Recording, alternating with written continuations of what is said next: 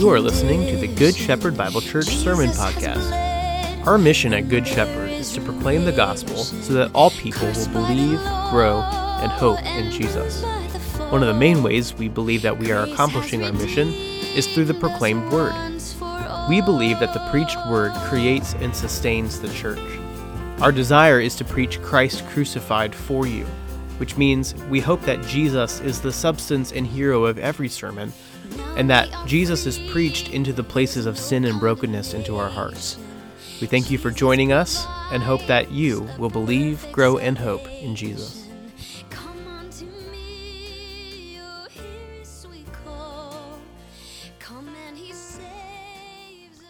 may be seated.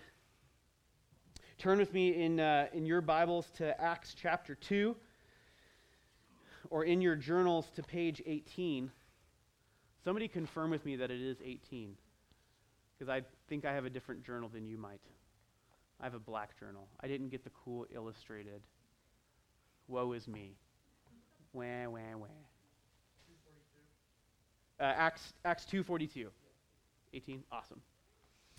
So page 18 in your journals, or you can turn to Acts 2:42 in your Bibles. It's about 2/3 of the way through in our Christian Bible. Matthew, Mark, Luke, and John are the Gospels. You can find any one of those there. And then there's the book of Acts right after those Gospel accounts. All right, so Acts chapter 2. We are wrapping up our conversation on Acts chapter 2. And if you remember with me, we discussed that Acts chapter 2 is split up into three different ways. Verses 1 through about 13. We talked about the what of the Spirit. The Spirit comes on the scene, and there are some fireworks there. It's probably some of the crazy things that you might even know of with the Spirit's coming, where there's tongues of fire and people talking in different languages. If you've been around Christianity at all, you may have heard of some of the weird things of maybe snake handling and people speaking in tongues and fire, and that stuff is in the Bible. But we talked about that in Acts chapter 2. In the early portions. In the middle of Acts chapter 2, we talked about the why of the Spirit. And really, the Apostle Peter gives a sermon as to why the Spirit had to come. And we talked about that last week. Why did the Spirit have to come? Well, it is really because Jesus is both Lord and He's the Christ. He's the Messiah. And that sounds like a bunch of really good news to people like us. We would cheer on, yay, Jesus is Lord. Yay, Jesus is the Messiah. But Peter hits pretty hard with the left hook, and he says that's actually really bad news for those of us in sin, because the reality is we crucified the one who is the Lord. We actually rejected the one that God had sent. And that's very bad news, because the Spirit coming is really a sign of the times. It means salvation is here. It means there's really impending judgment that is looming over the enemies of God. And so Peter says, you are the ones who crucified this Lord and this one that God had sent. You're in trouble, in other words. It's coming for you. And the people are cut to the heart, it says. It says, holy cow, we see our error. We see that we have made a poor choice. Things are not going well. And we need to return or turn from our evil thinking, turn from our rejection of Christ, and be plunged headlong into His work. It's amazing to think of the very thing, the acts that they were taking up against Jesus. They put Him on a cross and they crucified Him, was the very thing that just a couple days later, a couple weeks later, they would turn to for their only hope of salvation. The thing that they thought was this greatest triumph of human history, of sacrificing this one that claimed to be the Messiah when truly He wasn't. And then they realize their error, and they say, no, we actually are now clinging on to his death and resurrection for our eternal life. And Peter says, if you repent from your ways and you are plunged into what Jesus has done for you, baptized into Him, you will have your sins washed away and the Spirit will abide in you. So that is why the Spirit had to come. And then now we get to really the results of the Spirit in Acts 2:42 and following to the end of the chapter. Really, you could say this is the first telling of the fruits of the Spirit. You may have heard, maybe seen it on a sign, maybe heard in some Christian language, this idea of the fruit of the Spirit is love, joy, peace, long-suffering, and certainly that is true. But this could be the first indication of the fruit or the result of the Spirit's coming within the life of his church. So I want to read the passage really from Acts 2:42 to the end of the chapter. Luke says this in this account, "And they devoted themselves to the apostles' teaching and the fellowship, to the breaking of bread and the prayers. And awe came upon every soul, and many signs and wonders and signs were being done through the apostles. Now all who believed were together and had all things in common. And they were selling their possessions and belongings and distributing all the proceeds to all as any had need. And day by day, attending the temple together and breaking bread in their homes, they received their food with glad and generous hearts, praising God and having favor with all the people. And the Lord added to their number day by day those who were being saved." So what does it look like when the Spirit comes and he fills the church? What does it look like after the Spirit has come and swept through the life of the church? We're going to look at that. There's really three things I want us to see tonight. And we'll see if we can get this doodad working. Here we go. The results of the Spirit. The first thing I want to see is that the Spirit brings gospel clarity. The Spirit brings gospel clarity. We get this in Acts 42. There are four things that Luke sets out here that they devoted themselves to. And in my opinion, Luke gives these things as kind of two different categories. If you look at the text there, it's kind of an interesting thing if you look at it specifically. Go ahead and read with me Acts 2:42. They devoted themselves to the apostles' teaching and the fellowship, to the breaking of bread and the prayers. You have some weird things. If you're getting nerdy and super technical about words and things that you see in the text, you'll see a couple things. They devoted themselves to, and then there's some definite articles here. We know this in Ohio, right?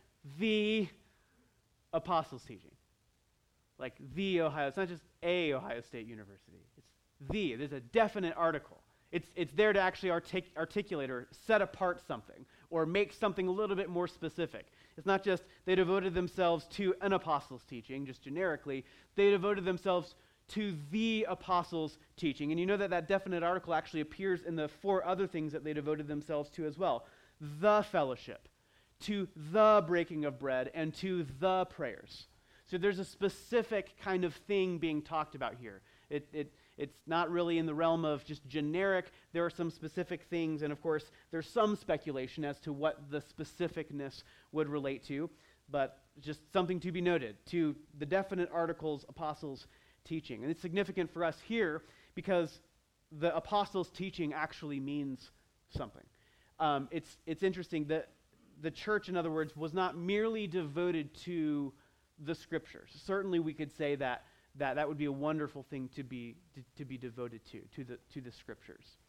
But at this point in time, remember, the apostles were firsthand witnesses to all that Jesus had done in his ministry, his life and his death, but also they were firsthand witnesses to his resurrection and to his ascension. And what had happened in the eyes of these apostles was something brand new in salvation history.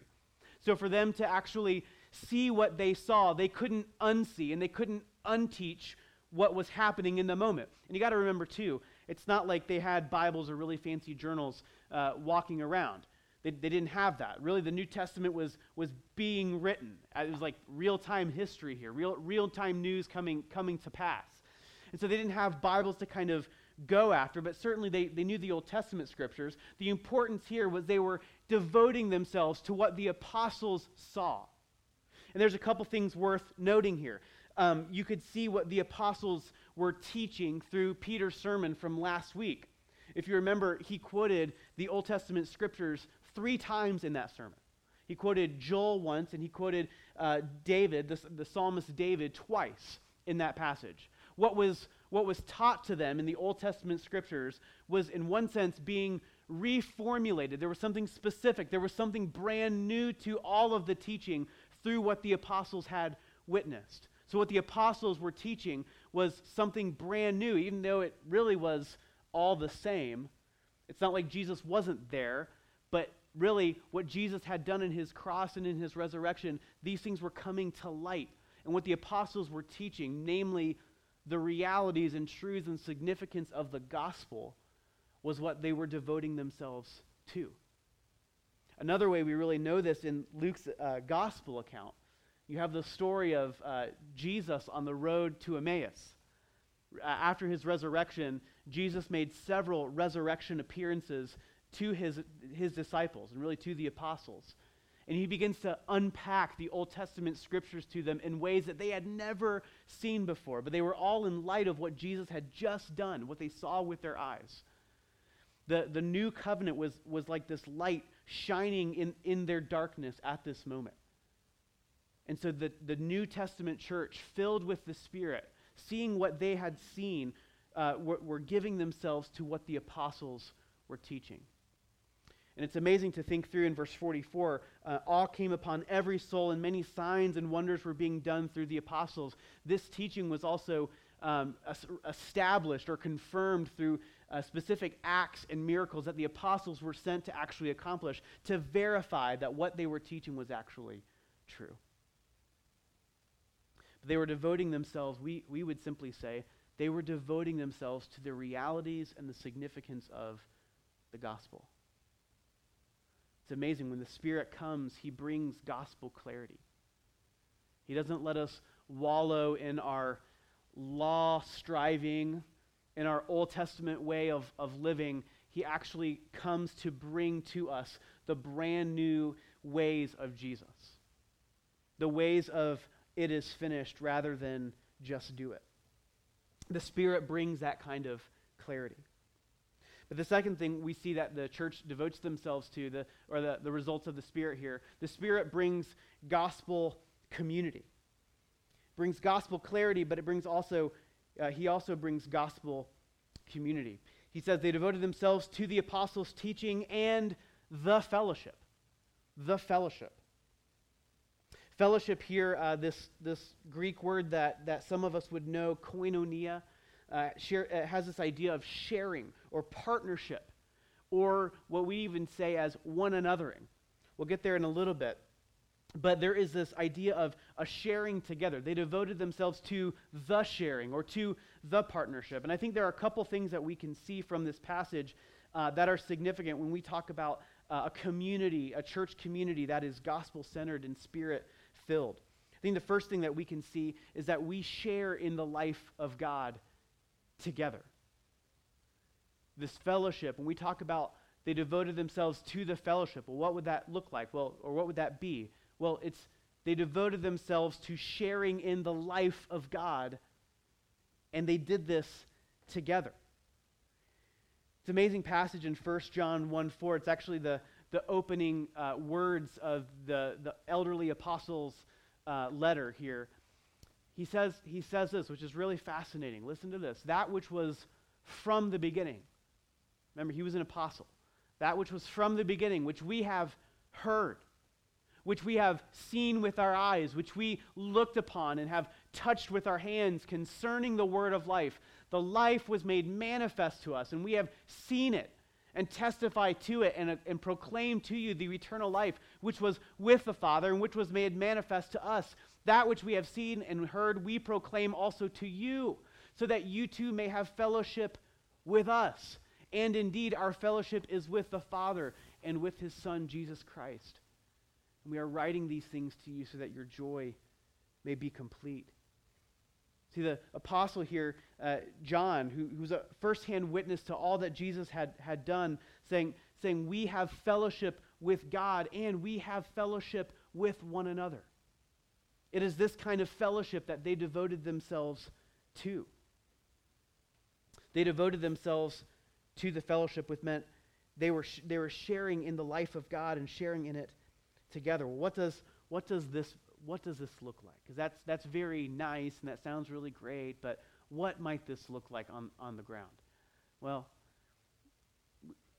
I got a little ahead of myself. I'm sorry, I got a little ahead of myself.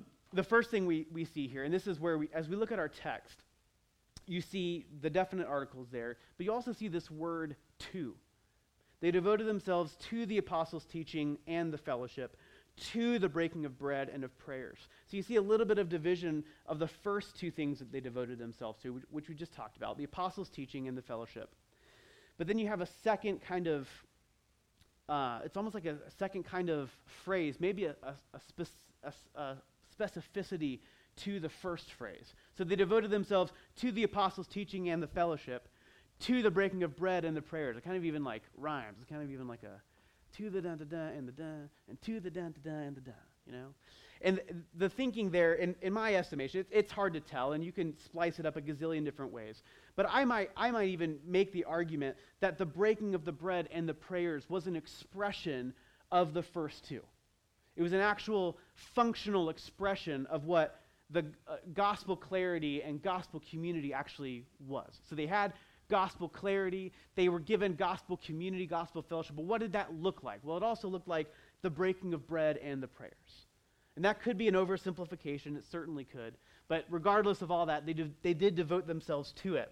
But I'm making the case here that at least on a functional level, they devoted themselves to very specific things within the realm of gospel clarity and gospel community. So they devoted themselves to the breaking of bread. And again, the definite article here helps us understand that this isn't just any breaking of bread. This is nothing less than the Lord's Supper. This is nothing less than what Jesus had directed them to take part in every time that they gathered together. As often as you eat this bread and drink this cup, you do proclaim the Lord's death until you come. Jesus says, it says this in Matthew's account, now as they were eating, Jesus took the bread and after blessing it, broke it and gave it to the disciples and said, "Take, eat, this is my body." And he took a cup, and when he had given thanks, he said to them, saying, drink of it, all of you. This is the blood of the covenant, which is poured out for many for the forgiveness of sins.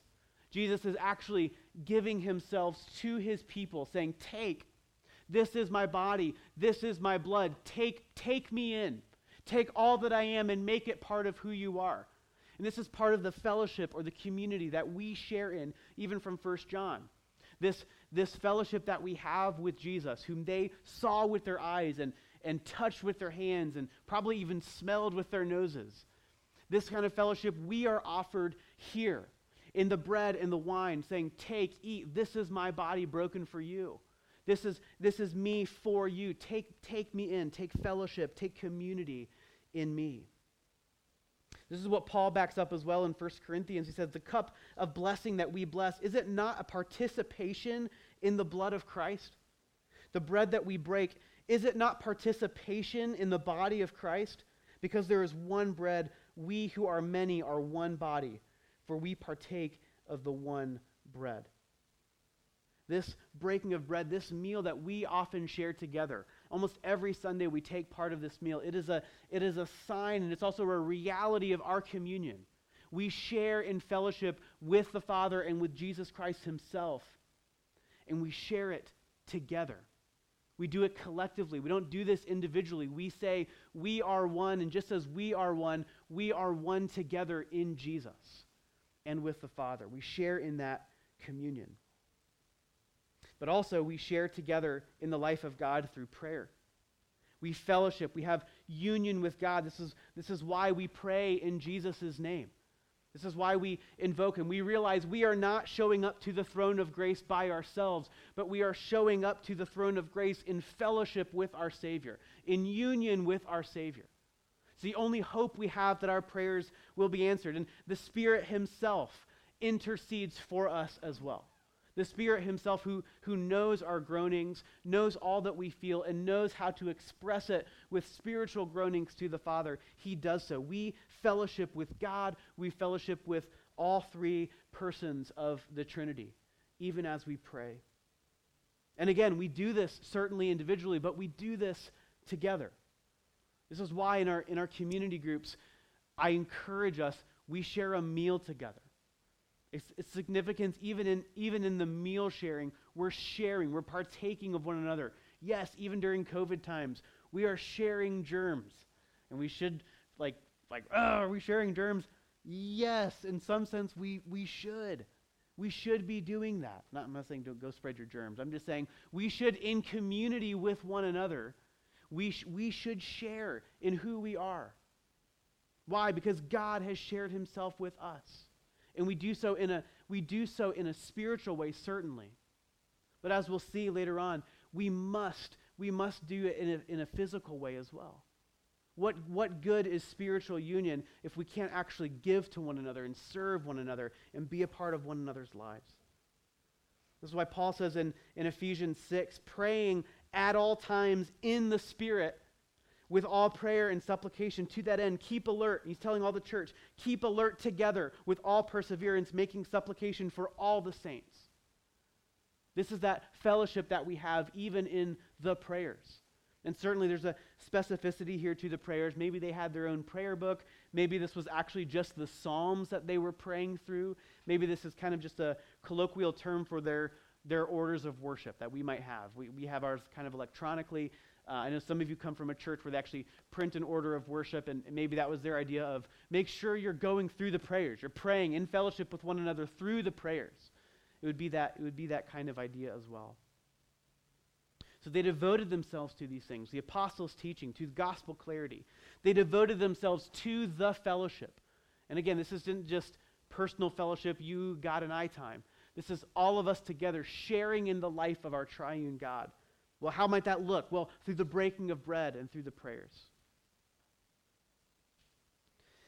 So we share in our lives, we share in the life of God together, but I think this is also an important applicational point. We share our lives with one another.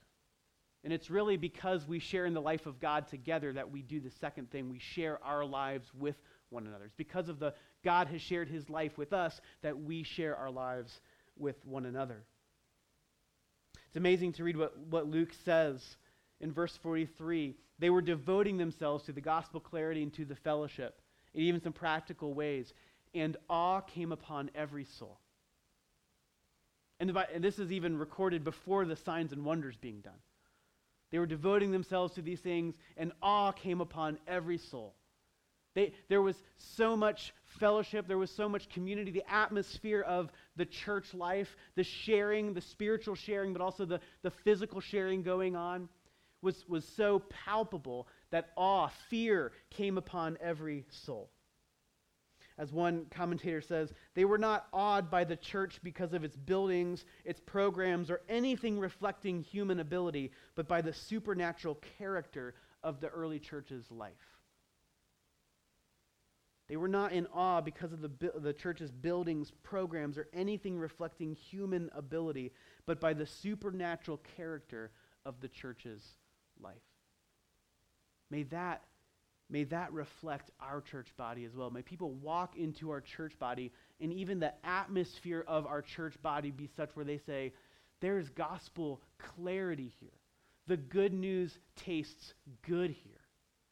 And the community is reflective of that, where there is sweet community with one another. And all the differences, they love to share together. And boy, howdy, when these people sing and when these people pray, it's like there's a mental synergy going on here because the Spirit is just at work among these people. They share in the life of God and they do it together. And it's reflective in the way that they care for one another. See, the reality is, good news clarity creates good news culture. Good news clarity creates good news culture. And because Jesus has shared everything he has with you, and there is nothing missing from that phrase. Because Jesus has shared everything he has with you, we now can share everything we have with our neighbor. The people sitting on the left and the right, the people yet to walk in the door, the people that we're talking with in our neighborhoods and in our workplaces. Because Jesus has freely loved you, you can spend your life freely loving your neighbor. And we see this totally reflected in the life of the church here. We keep reading in verse 44. All who believed were together and had all things in common. And they were selling their possessions and belongings and distributing the proceeds to all as any had need. And day by day, attending the temple together and breaking bread in their homes, they received their food with glad and generous hearts, praising God and having favor with all the people. Now, it must be said here, because some of you probably got scary. We just came through an election. And you read this, and you're probably reading it with some level of like political or election mindset. And you say, I see communism in there. And I would say, no, you might think you do, but you don't. Maybe we could argue this idea that communism in a perfect world could work, whatever. I'm not getting into the weeds of that. The point of this is actually, and by the way, in the rest of the book of Acts, you see a bunch of people owning their own stuff. So you know that the rest of the church didn't have this kind of communistic mindset where literally everybody shared literally everything of all the time. That's not actually what happened. In chapter 5, we're going to get into a story with Ananias and Sapphira and stuff that happens there. And you can clearly tell this is not some level of communistic society or a socialist society. But what you can say, and what must be said, and what must be yelled from the rooftops, is that there's something to the gospel that allows you to hold on to your stuff with empty hands. There's something to the gospel because Jesus lived his life with open hands, not counting equality with God as something to be grasped and held onto. There's something about the freedom of the gospel, of God's love for you, that allows you to walk through your entire life with an open, generous hand. Maybe even looking to give stuff away. That certainly is the case. And that certainly is palpable as you read these words here. All who believed were together and had all things in common. Nothing was held back. Nothing was kind of lopped off as like a don't tell the church that I have this kind of category because I don't want them finding out that I have this. Because if I told them I have a pickup truck, they're going to want to use it to move, which is inevitably what happens when you own a pickup truck. Don't hide your pickup trucks, especially you guys have 2 pickup trucks. They're selling all their possessions and belongings and distributing the proceeds to all as any had need. You can see that they were actually sacrificial with what they had. They were looking to give things away so that they could actually meet needs. They didn't hold on to their things as something to be grasped, but they were fine with being made nothing. Let it be of our church that there aren't needs. Not that we are not needy. We are certainly needy people.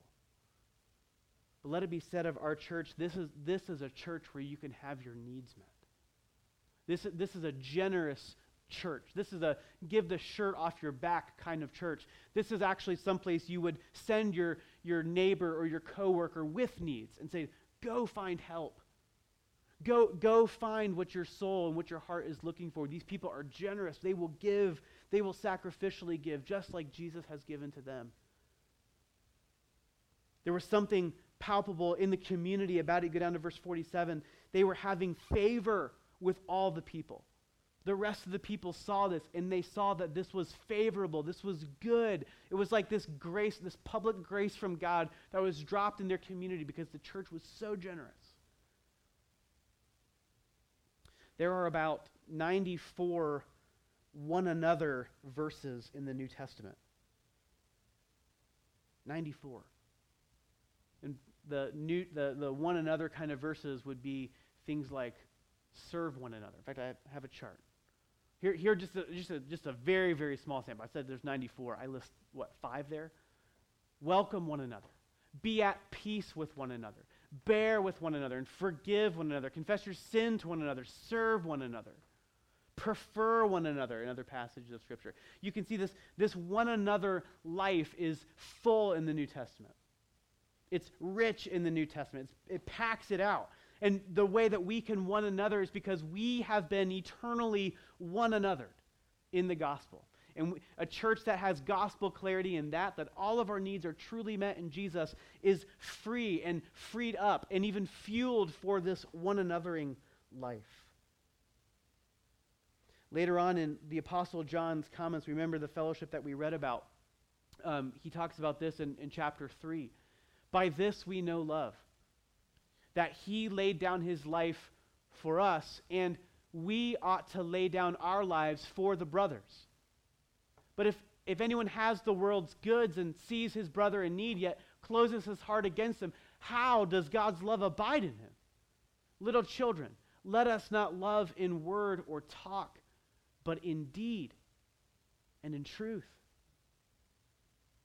You see, it's this kind of fellowship that we have together with God our Savior, and this fellowship that we have with one another would fuel us towards a sacrificial, loving movement towards our neighbors. I don't think the Apostle John's saying what he says in verse 17 to condemn people. I think he's just saying it doesn't make any coherent sense why God would give up everything he has so that you can share in all that he owns, and yet we as his people are so stingy and wouldn't certainly, if you have the world's goods and you see your brother in need and you withhold, it just doesn't make sense. How does that, is there any love there? Is there anything tangible in there? It's hard to say that there would be. This doesn't make any coherent sense. The converse is true, though. We are freed for giving everything. We are free when we have our the world's goods. We are free to love our neighbor. Why? Because we have been given absolutely everything that God owns. There's gospel clarity and there's gospel community. And there's a third thing that the Spirit brings to us in this passage. It says the Spirit brings gospel advance. Spirit brings gospel advance. And we see this in verse 46 and 47. Day by day, attending the temple, which is really interesting. It's hard to know, like, were they still participating in Judaistic rituals, church temple rituals? It's hard to say. It seems like they might have. Maybe the gospel clarity needed a little bit more gospel clarity. Maybe that was going to happen. Certainly by the time Paul rolled around, Judaism was going to get kicked in the fanny a little bit for the church. But they were attending the temple together and breaking bread in their homes. And they received their food with glad and generous hearts, praising God and having favor with all the people. And the Lord added to their number day by day those who were being saved.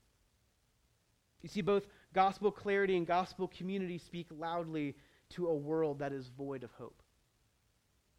Gospel clarity and gospel community speak loudly to a world that is void of hope.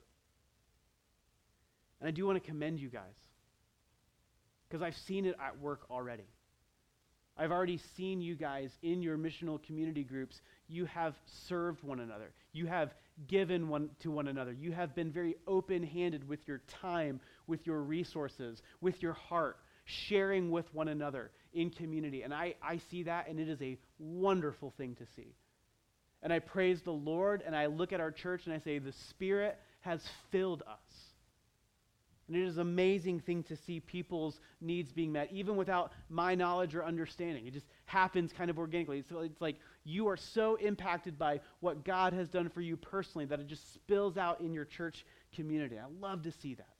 It's very, very encouraging. And I would say, keep that going. Come to your community groups with open hands. How can I help? How can I serve? How can I give? Certainly, come on Sundays ready to hear all that Jesus has given you. But God added to their number because of the gospel clarity and the community that they were a part of. God is drawing and will continue to draw people to himself and has promised to use our witness to do so. He has promised to use the gospel clarity that we've received and the gospel community that God is building to build his church right here. He's promised to use those two very things here. And so let me keep encouraging you to get very, very specific and clear about God's work for you in Jesus. Get very upfront and personal. Get, as we would say, get very gospel fluent. Be ready to talk about how Jesus has forgiven you of all of your sins with your neighbor. Be very just ready to talk about all that Jesus has won for you in eternity, the security that he's given you, the eternal inheritance that he's given you. Be ready to talk about the hope that lies within you. Be ready to discuss those things. Be ready to talk about how you are free from the burden of shame and guilt that you feel because of your sin. Be ready to share with those around you of the people that you hang out with at church, because it's just so fun to hang out with God's people. Don't be afraid to talk about the relationships you have here at church and how they're really stronger than just any earthly friendship. These are the people that you would walk through death with. because they have the eternal words of life within them and the Spirit within them. See, the reality is, personally, and for all of us, Jesus loves you with everything he has. And that is absolutely true for you. He hasn't held anything back from you. He loves you with all that he has. So let's share that same love with one another and with our world and our church community and beyond. What does it look like when the Spirit fills a church? It's pretty amazing. It actually looks a lot like Jesus, which if you were to ask the Spirit here if that's what he wanted, he would say, yeah, that's what I wanted. I was able to share with a friend of mine. She asked an amazing question. She asked, does God have humility? Which is a wonderful, insightful question.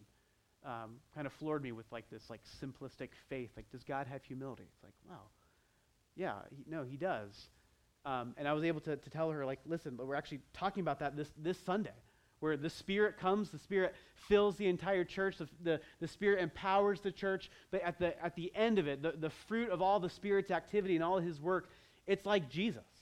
It looks a lot like Jesus, and it retells the story of the gospel, and it fuels people with what Jesus has done for them. And it's it doesn't get more humble than that. The Spirit himself is this testament to somebody else. He's a missionary of somebody else. It deflects to somebody else. It's a wonderful kind of humility. But the Spirit filling a church is certainly a humbling experience, but a Spirit-filled church is a Jesus-looking church, a Jesus-smelling church. May God fill our hearts with his love so that we might spill it out for our neighbors. Let's pray. God, we come before the table yet again. Your table, the table that you have set for us, the promise that you have given us. Father, this is not our testament or this is not a retelling of all the things that we have done for you. Father, this table is a telling, it's a speaking, it's a proclamation of all that you have done for us. In Spirit, you are here with us, and you are here attending your word. The word in the pages of Scripture, but also this word represented here through the bread and the wine. And Father, tonight we're asking that as we share in this meal together, that you would meet with us here as you've promised. We pray that our fellowship wouldn't just be with the saints. Oh, that's glorious, Father. It's glorious to come together with people who have different political views and people with different backgrounds and people from with different hurts and experiences this week. And yet we all come under the same roof and we proclaim the same hope. But Father, even how more glorious it is to say that you, the person of the Spirit, meet with us here tonight through this meal. So Father, thank you for being with us. Thank you for the fellowship that we have with God the Father and with God his Son and with God the Holy Spirit. May our fellowship be sweet and may our love be a testament to this gospel that we share. And we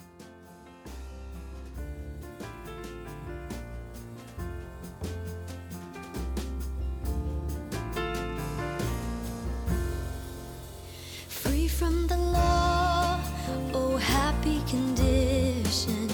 Jesus has bled and there is remission.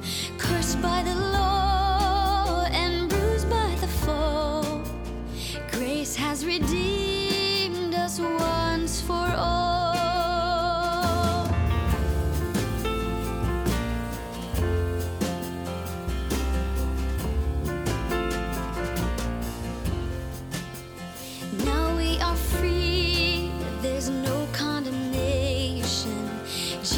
Provides a perfect salvation. Come on to me.